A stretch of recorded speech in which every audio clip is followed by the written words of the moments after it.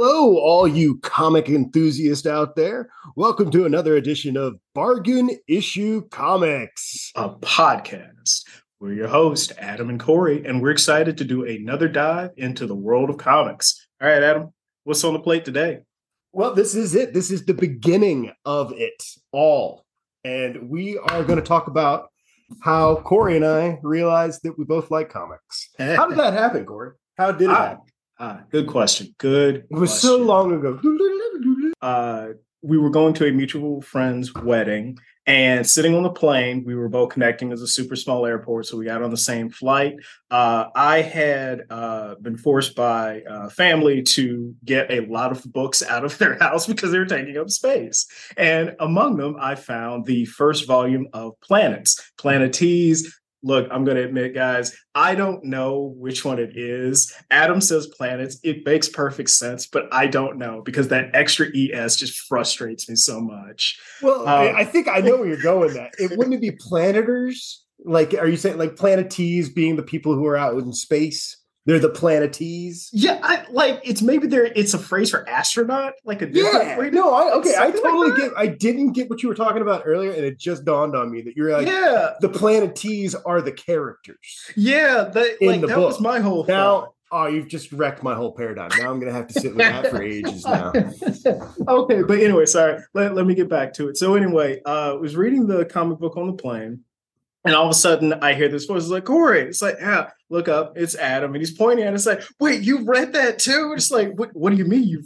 I love this thing. He was the first person I had met, honestly, who had read that manga.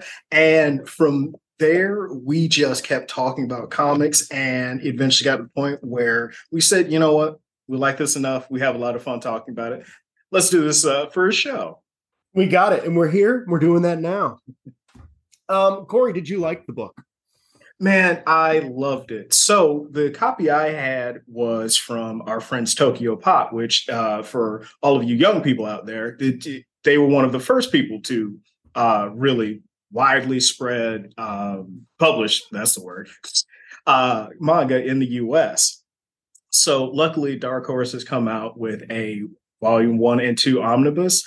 I was able to read them both, and I still find this story fascinating, Adam. Like, not only is it one of my favorite things about space travel, it does hard sci-fi, and it also, man, it gets super trippy.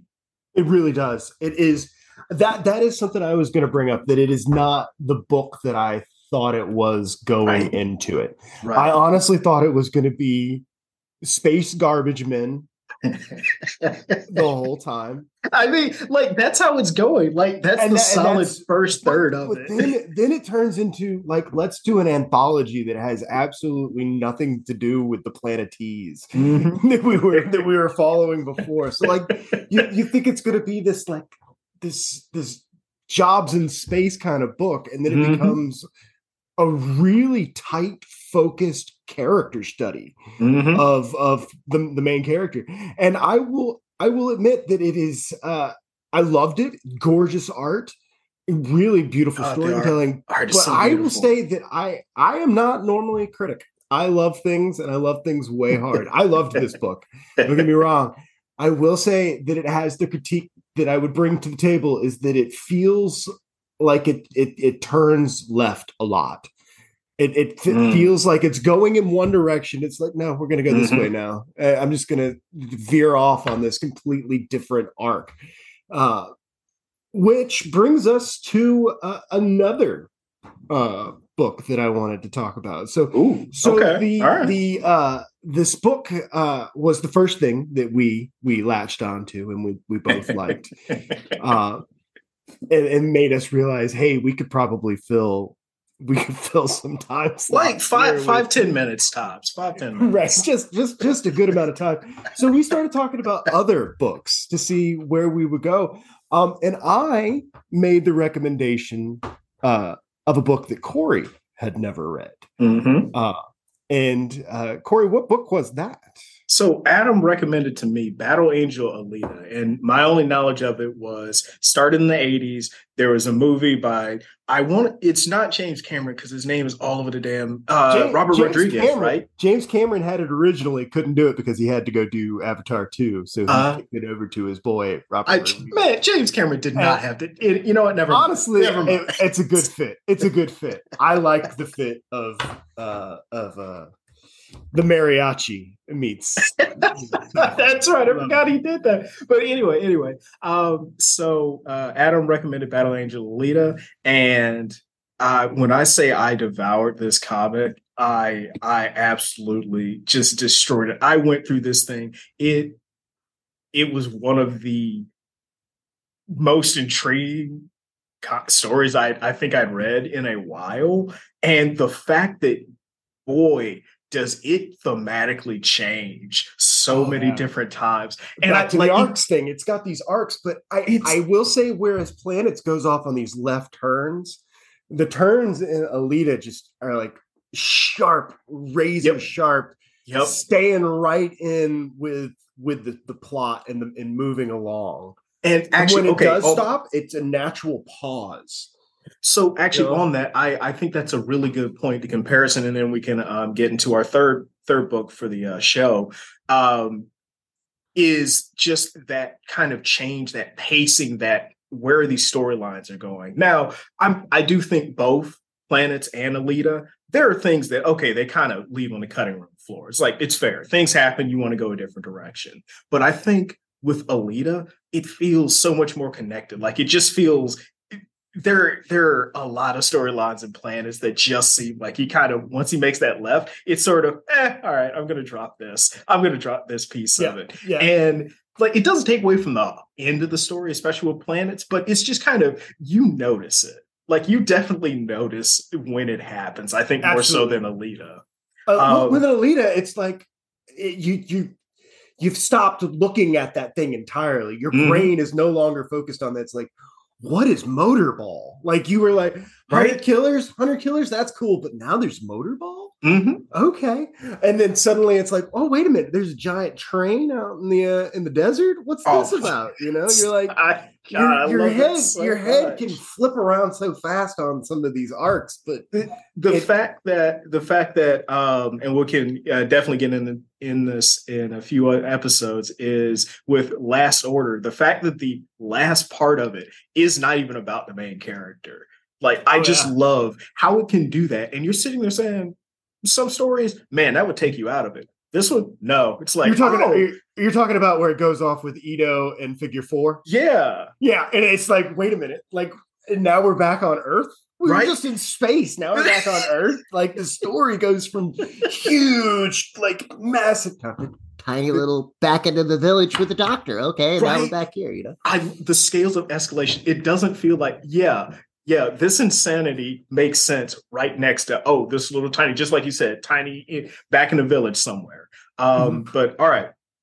Okay. Before we go too much further, another reason that one of the reasons why I was drawn to Alita in one of the first place is because it is that deep sci-fi. I love me some sci-fi, but also the sneaking in the little bits of learning.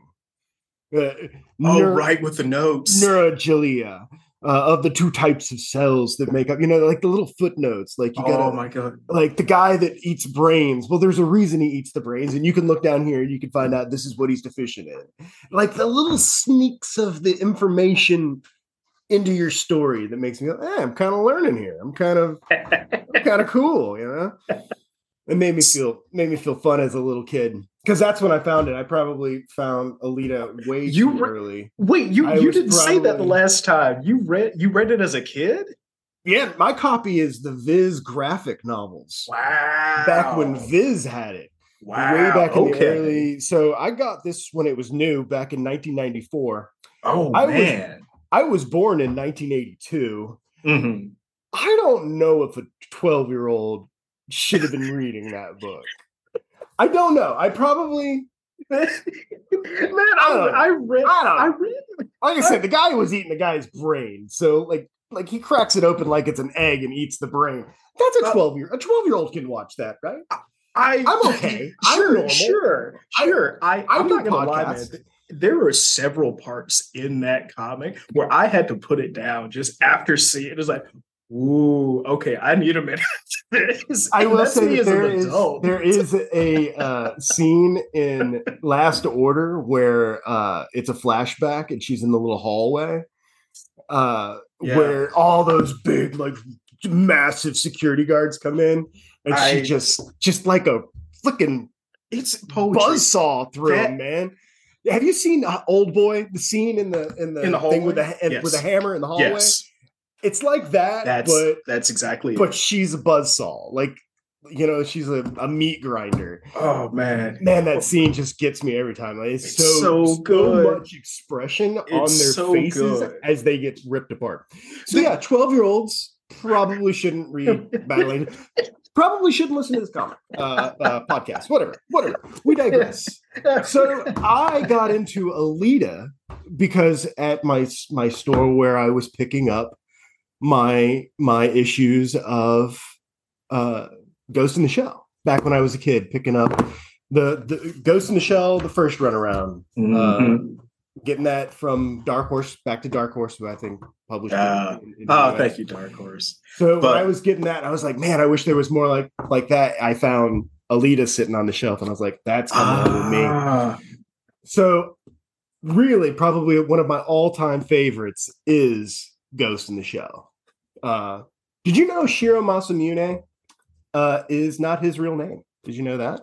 No, no. Okay. It is a pseudonym. What is the wword? Pen name, isn't it? Pen name. Right? Is there Nom de Gear? No, that's something about war. All is fair in love and comics. I don't know where to go with this. No, boo. I'm mixing metaphors. It's fun. It's like a martini. Have a mixed metaphor. We promise he's not too drunk, people. We promise. Anyway, Ghost in the Shell, rife with all of those little footnotes that made you like feel like you were learning something, and it's got all that ultra violence. Yeah, does it ever? I will say that it's far, far more cartoony. The original one. That's what I was surprised, because for me, actually, hold on. Before we get into that, this one does it. This one has its moments. It does. Sorry. The whole reason we're talking about this today, we're not talking about the first one. We aren't. We're not talking about Shiro We'll get into that. We will get into that. We'll come back to another day, but we're actually talking about something, a ball that was picked up. that was maybe dropped by him. We're actually talking about the human algorithm. So the format of our show is that Corey and I would like to share with the other person a comic that they may not have heard of. Mm-hmm. And that was one of the things that we were doing. So I shared with Corey Battle Angel Alita, and he shared with me Ghost in the Shell, the human algorithm. It was because he had mentioned he liked Alita, and I felt it was right up his alley. It is by the author, or I'm sorry, not the author, the writer of Ghost in the Shell Standalone Complex. And confusingly, we won't get into all of the timelines and various different versions of Ghost in the Shell there are, but suffice it to say, it is a continuation of the original line of the comics. And it is that really good 20 minutes into the future cop procedural, and the art is amazing, and it also keeps up with a lot of the strange, not only the educational notes, but the cartoony aspects from the original, which is if you come at it from seeing only the anime first, it's very, very jarring. But man, once you get into it, I love it. And I think one of the strangest things is I'm forgetting her name, but the one that's from the psychic agency is, I think, my favorite character. I will say, because it's so confusing, because her name sounded like one of the other characters. I think it's Tsunagi. There's Togusa, there's Tsunagi, and then there's Kusanagi. So yeah, there's nothing confusing going on there with it. And I mean, Bato's always a great collab. Well, then there's Bato and Borma, and Borma and Bato kind of look alike, but they have different They eyes. do. It's the eyes, and It's the a lot beady of times eyes. they're It's both the beady bald. eyes. They are both bald as far. Well, no, because sometimes you get the crew cut, like you do on the cover of The Human Algorithm. I will say they look completely different. Sometimes it was a bit jarring getting used from one artist to another artist. Mm-hmm. Do you know what Shiro Masamune is drawing these days? Do you know what? I mean, it's just hentai. It's hentai. It's just hentai. It's only hentai. Well, okay. I remember you said that to me offhandedly, and we were talking about Ghost in the Shell. And so a while back, I was reading was it Ghost in the Shell 2, the second manga that Masamune wrote. And I'm about halfway through it, and then it just occurs to me, it's like, oh yeah, he was really already going that way with this comic. He's right. He just a little flip, and then he's there. I mean, let's say not complaining. In the first one, there is a whole section didn't make it to America. That got taken out. I think it's either one page or 2 pages. Yeah, that's probably that makes sense. It makes a lot more sense because in it, it's Bato is interrupting the major while she's on vacation, and she's in her own virtual world, hanging out with her girlfriends. I have the version stuff. I have the version where it's translated. I have that page. You do. You have that page. You know exactly what I'm talking about. Yes. And it explains why she doxes his ghost. It punches his ghost because he spied on her while she was being intimate with her gal pals. So the Japanese have a different view towards sexuality and nudity.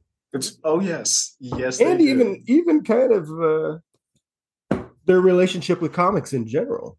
It is much more prevalent for people to enjoy manga in Japan than people enjoy traditional, what maybe like Marvel or DC kind of comics. It doesn't, and I'd love to get into this on just the general history there, but it seems that it was more of just this is part of literature. It's just here. Then so I'm not going to say subversive for comics, but comics, just at least in the American sense, was never this. It was.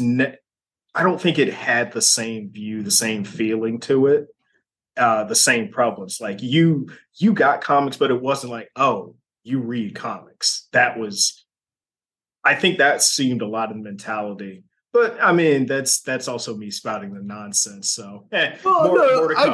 I get where you're coming with that, but I also think that in America there have been different interactions with comics and different straight up different jobs that comics have maybe not jobs, roles that it has taken up in society. Because when you think about that is a good point. Like original Superman, original Captain America, how they were very, very nationalistic, and still there's a lot of pushback on, well, not a lot. There is some pushback towards like the Marvel Cinematic Universe that it is too nationalistic, too America focused.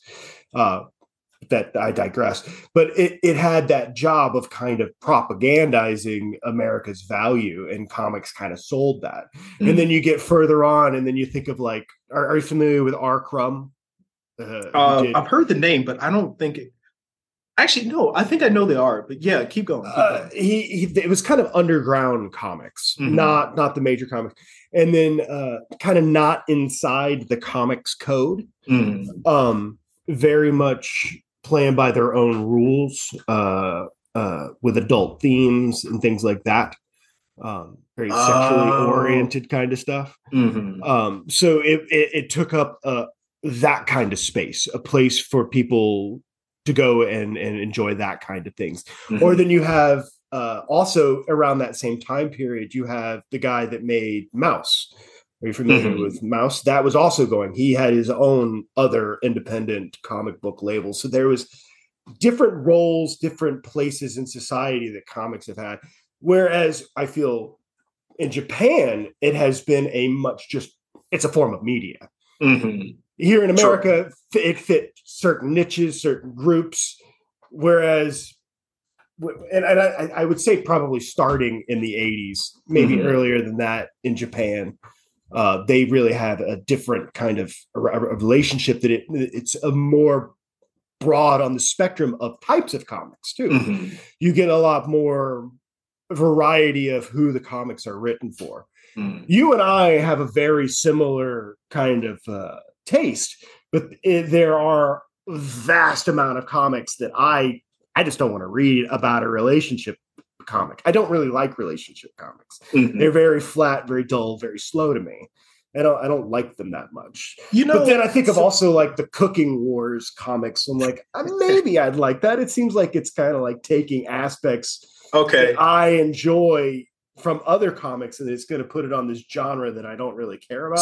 So like the basketball one. There's a basketball one that I can't hoop something. Slam Dunk. Slam Dunk.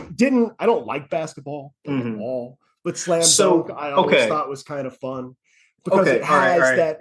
Initial D is another one. I don't like car culture. I'm not a car culture kind of guy. But Initial D is a fun comic. There's so many things here. There's so many things. Okay, all right. So we're gonna have to bring it home. But you know what? There are a couple of things, Adam, that you've mentioned here in the last couple of minutes that I definitely want to talk to you about. There'll be good discussions for next time. But I think to finish things up. So we talked a bit about being introduced to Alita, being introduced to Ghost in the Shell, Human Algorithm, both having a mutual love for planets, planetees, whatever. But Adam, is there any particular comic that you think you want to recommend today? And I'm there's one that I think you might like, and it is actually one that you just said, and it is Food Wars. Now, I will not say it is by any means like, Eisner Award winning. It is not, but it knows exactly what it is, and it's here it is an insane world where cooking competitions rule everything. It is also the artist did straight up etchy stuff before this, so that just understand that is his background as far as drawing characters. I'm not 100%. I know. I think you said a word there that I think I know. So I'm not 100% on what it is. Though. It is so. All right. Is it a sexy thing? Yes, it is. Sexy times thing? It is. But it's not the just full on, it's porno. Like it's the softcore stuff. Yes, it is. But the story is actually really fun because I know this about myself. It's just, I personally love a story that from the get-go says, yes, we know our world's ridiculous. Have fun. That's what we're doing. I think you would enjoy it. I would say just read the first volume and you will have a good time. But anyway, that is my recommendation. You do not have to take it. You can tell me, my God, why did you recommend this to me? But all right, if you're going to do that to me, I'm going to recommend. Go ahead. Another food-based one. Okay. Wonton Soup. Wonton Soup. By James Stokoe. James Stokoe. Sure. Wait, how do you spell Stokoe? Don't do that to me. Fine, I'll look that up. Don't do that to me. Stokoe. Stokoe. K-O-E. All right. Okay, excellent. Yeah, James Stokoe. I did say it right. I will tell you right now that a lot of times when I pick up a comic, I will pick up a comic almost exclusively for the artist. This is an artist. Wait, for the artist or like the cover art? Both. Less the cover art, because as so often you'll get a cover art that's not even going to be close to the interiors. Yeah, the interiors aren't going to even look like it. That's true. James Stokoe. That's true. James Stokoe is one of those rare beauties. Mm-hmm. Wrote it. He wrote it, he drew it, and he lettered it. Ooh, In okay. his other work, he'll also paint, but in this one he didn't color. Excuse me, he'll do colors. He just on this one he just he did the writing, the art, and the letters. I just think that's neat that he does his own letters. Who freaking does their own letters? Ooh, okay. All right. That's so strange to do your own letters. But his art is really what gets me about him. His storytelling is brilliant. I actually found it from another one, a Marnius Caligar cover that I really enjoyed, and I was like, this guy's work is neat. So then I went and did more work. The one that the internet would probably tell you to pick up first would probably be his aliens that he did. But I think if you're going to make me read, like aliens, like Ripley, like the Xenomorph. Yeah. But no Ripley in it. There's no. Okay. Ripley. It's a different outpost and everything. So highly recommend James Stokoe. Right. Just his whole library, really. His whole everything he's done. We've got plenty of time. And you know what? Like I said, this should be a free forum. And if you don't particularly like something, it's like come back and we talk about it's like what didn't speak to you about it. Like what did not work. I think that's an important part of this because I think that's also that is a great way to talk about and learn about each other's preferences, about kind of how you see the art form. And I mean art form as in comics in their totality. But, that's just me. All righty. So, ladies and gentlemen, thank you very much for listening today. We really hope you had a good time. Adam, I had a wonderful time. Adam, did you have a good time or a terrible time? I had a very good time, Corey. Oh, okay. Anytime that I get to sit around and talk about comics is a good time. We're never going to talk about comics again. The show format's going to change. Damn it. No, that ain't no good. All right. Join us next time when we talk about flowers. on Bargain Issue Comics podcast. Good night, everybody.